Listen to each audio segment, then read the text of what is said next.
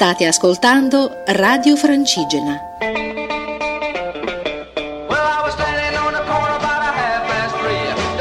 L'arte del camminare, a cura di Luca Gianotti e della Compagnia dei Cammini. Cari amici e cari amiche, viandanti e camminanti, ben arrivati. Siamo arrivati alla 100ª puntata della trasmissione L'arte del camminare. Ecco, oggi festeggiamo queste 100 puntate, si chiude anche il secondo ciclo, riprenderemo la trasmissione a ottobre, in autunno, e questa trasmissione festeggia il fatto che in questi 2 anni veramente è stato interessante per me in prima persona, che lo conduco, raccogliere testimonianze di decine e decine di persone, raccontare cammini, raccontare esperienze, raccogliere consigli per i camminatori. Abbiamo intervistato tantissime persone legate al mondo del camminare, personaggi famosi ma anche professionisti del mondo dei cammini, guide, semplici camminatori che avevano una storia da raccontare, un loro cammino da condividere. Ecco, tutto questo è in podcast, quindi può essere ascoltato in qualsiasi momento da tutti voi. Queste 100 puntate sono una piccola enciclopedia della cultura del camminare. Ecco, rimarranno negli anni come testimonianza storica e di questo sono molto orgoglioso.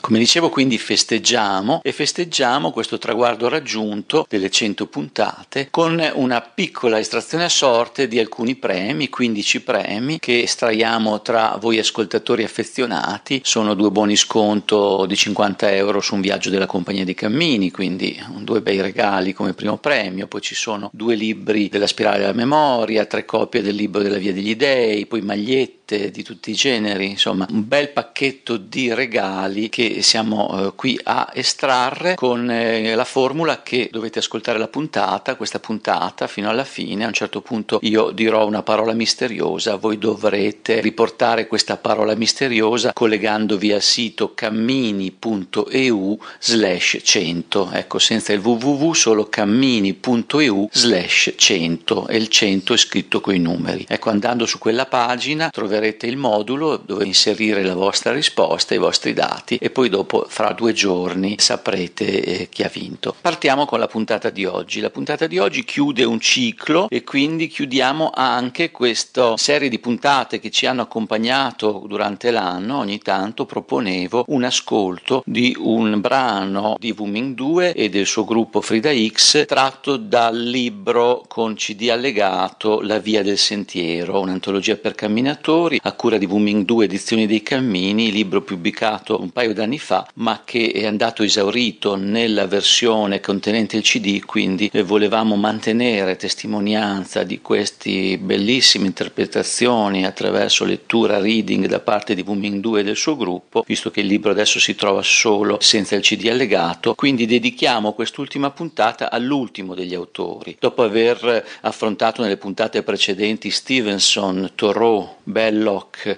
Whitman, De Quincey, Leslie Stephen e William Hazlitt, oggi parleremo di John Burroughs e di un suo brano che si intitola L'euforia della strada del 1875. Vediamo chi è John Burroughs, perché adesso dice quasi niente a tutti voi, perché John Burroughs è un americano. Intanto molti di questi autori erano inglesi ma altri erano americani, quindi John Burroughs nasce nel 1837 e muore nel 1921. Nei suoi tempi è stato una persona nota, fu un naturalista, saggista, molto noto per i suoi scritti ambientalisti, perché fu amico di Ralph Waldo Emerson, che è rimasto molto più conosciuto nella tradizione anche di Thoreau, e fu amico di Walt Whitman. Infatti il brano si apre proprio con una citazione del Canto della libera strada di Walt Whitman. Tra l'altro fu guida, accompagnò in escursioni e viandanze anche il presidente americano Theodore Roosevelt, ma anche John Muir, Henry Ford, Thomas Edison, quindi li accompagnava a conoscere la natura selvaggia. È ricordato per una polemica con altri scrittori giornalisti accusati di rappresentare gli animali e la natura in maniera falsa, edulcorata, antropocentrica. Insomma, è un discorso che ancora oggi ogni tanto si fa sul fatto che gli animali non dovrebbero essere dipinti con pensieri e fattezze esistenze umane, come succede nei fumetti. Le sue opere non sono mai state tradotte in italiano. Questo testo, che in inglese si intitolava The Exhilarations of the Road, quindi tradotto l'euforia della strada, fu pubblicato nel mensile The Galaxy nel giugno 1873 e poi raccolto da John Burroughs nel suo libro Winter Sunshine del 1875. Quindi ecco John Burroughs, di cosa parla l'euforia della strada? È una critica sociale, sono parole che potrebbero essere usate anche oggi, ma sono del 1873. Si parla di come il valore del camminare si sta perdendo, il valore della semplicità, della lentezza. Gli americani sono attratti solo dall'esotico, solo dall'essere alla moda, e quindi questo è un po' il testo, il senso di questa parte del reading che ci andiamo ad ascoltare, di un brano più lungo scritto da John Burroughs, L'euforia della strada. Ascoltiamolo.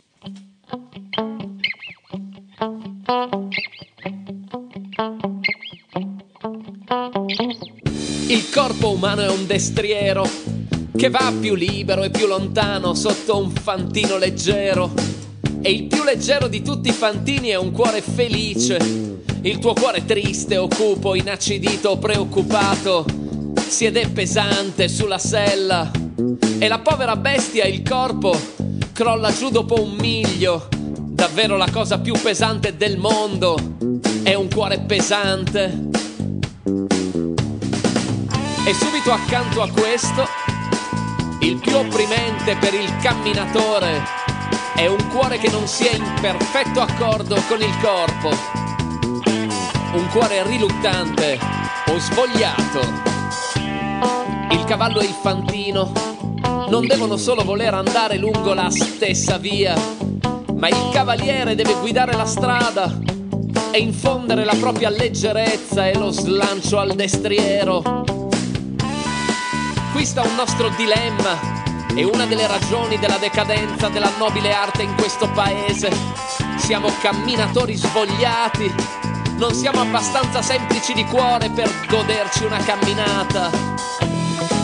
Questa è una lezione che l'americano non ha ancora imparato, la capacità di divertirsi con poco.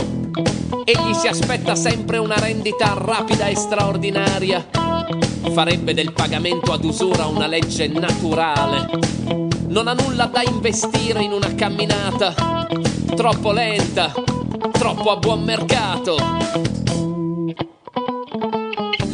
Noi agogniamo ciò che sorprende, l'eccitante, l'esotico, e non riconosciamo le strade degli dei quando le vediamo.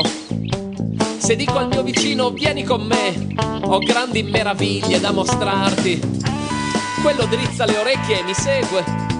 Ma quando lo porto sulla collina, sotto la piena vampa del sole, o lungo una strada campestre, i nostri passi illuminati dalla luna e dalle stelle, e gli dico guarda, queste sono le meraviglie, questo è il circuito degli dei, questa che ora calpestiamo è una stella del mattino. Egli si sente ingannato, come se gli avessi fatto uno scherzo. Eppure il distintivo di un maestro della viandanza non è null'altro che questo entusiasmo. Se non siamo tristi, siamo stanchi, logori, affrettati, scontenti. Ipotechiamo il presente per le promesse del futuro. Se facciamo una camminata è come se prendessimo una medicina, più o meno con lo stesso gusto e lo stesso scopo. Eppure, maggiore è la fatica, maggiore è la nostra fiducia negli effetti del trattamento. Di quei gioiosi pellegrini sulle colline in primavera, di quelle sortite del corpo in inverno, quelle escursioni nello spazio, quando il piede sprizza fuoco ad ogni passo, quando l'aria sa di una nuova e più raffinata mistura, quando accumuliamo forza e felicità via via che procediamo, quando la vista di oggetti sul margine della via e di campi e foreste appaga più dei quadri e di tutta l'arte del mondo.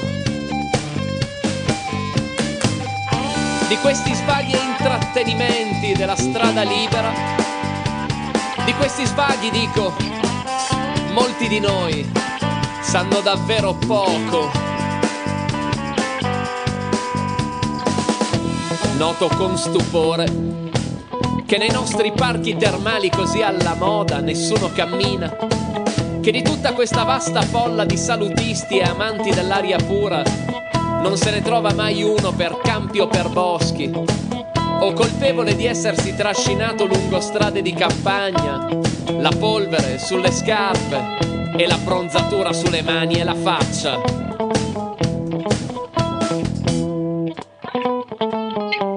Il solo divertimento sembra essere mangiare e vestirsi e sedere di fronte agli hotel a sbirciarsi l'un l'altro.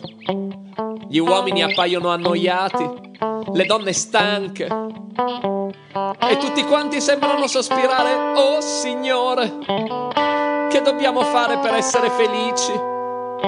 Per essere felici e non di cattivo gusto.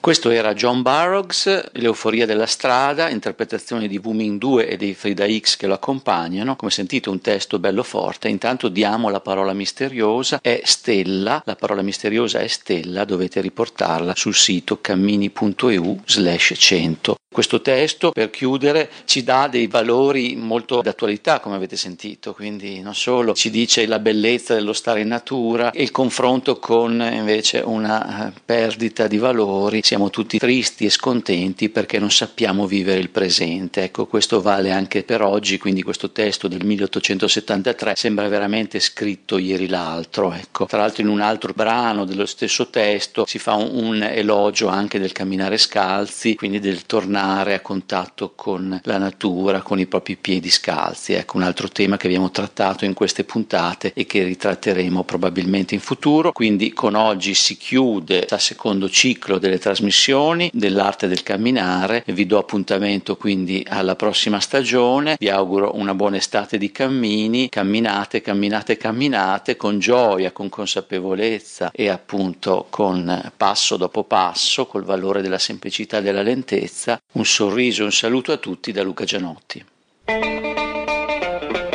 L'arte del camminare, a cura di Luca Gianotti e della Compagnia dei Cammini.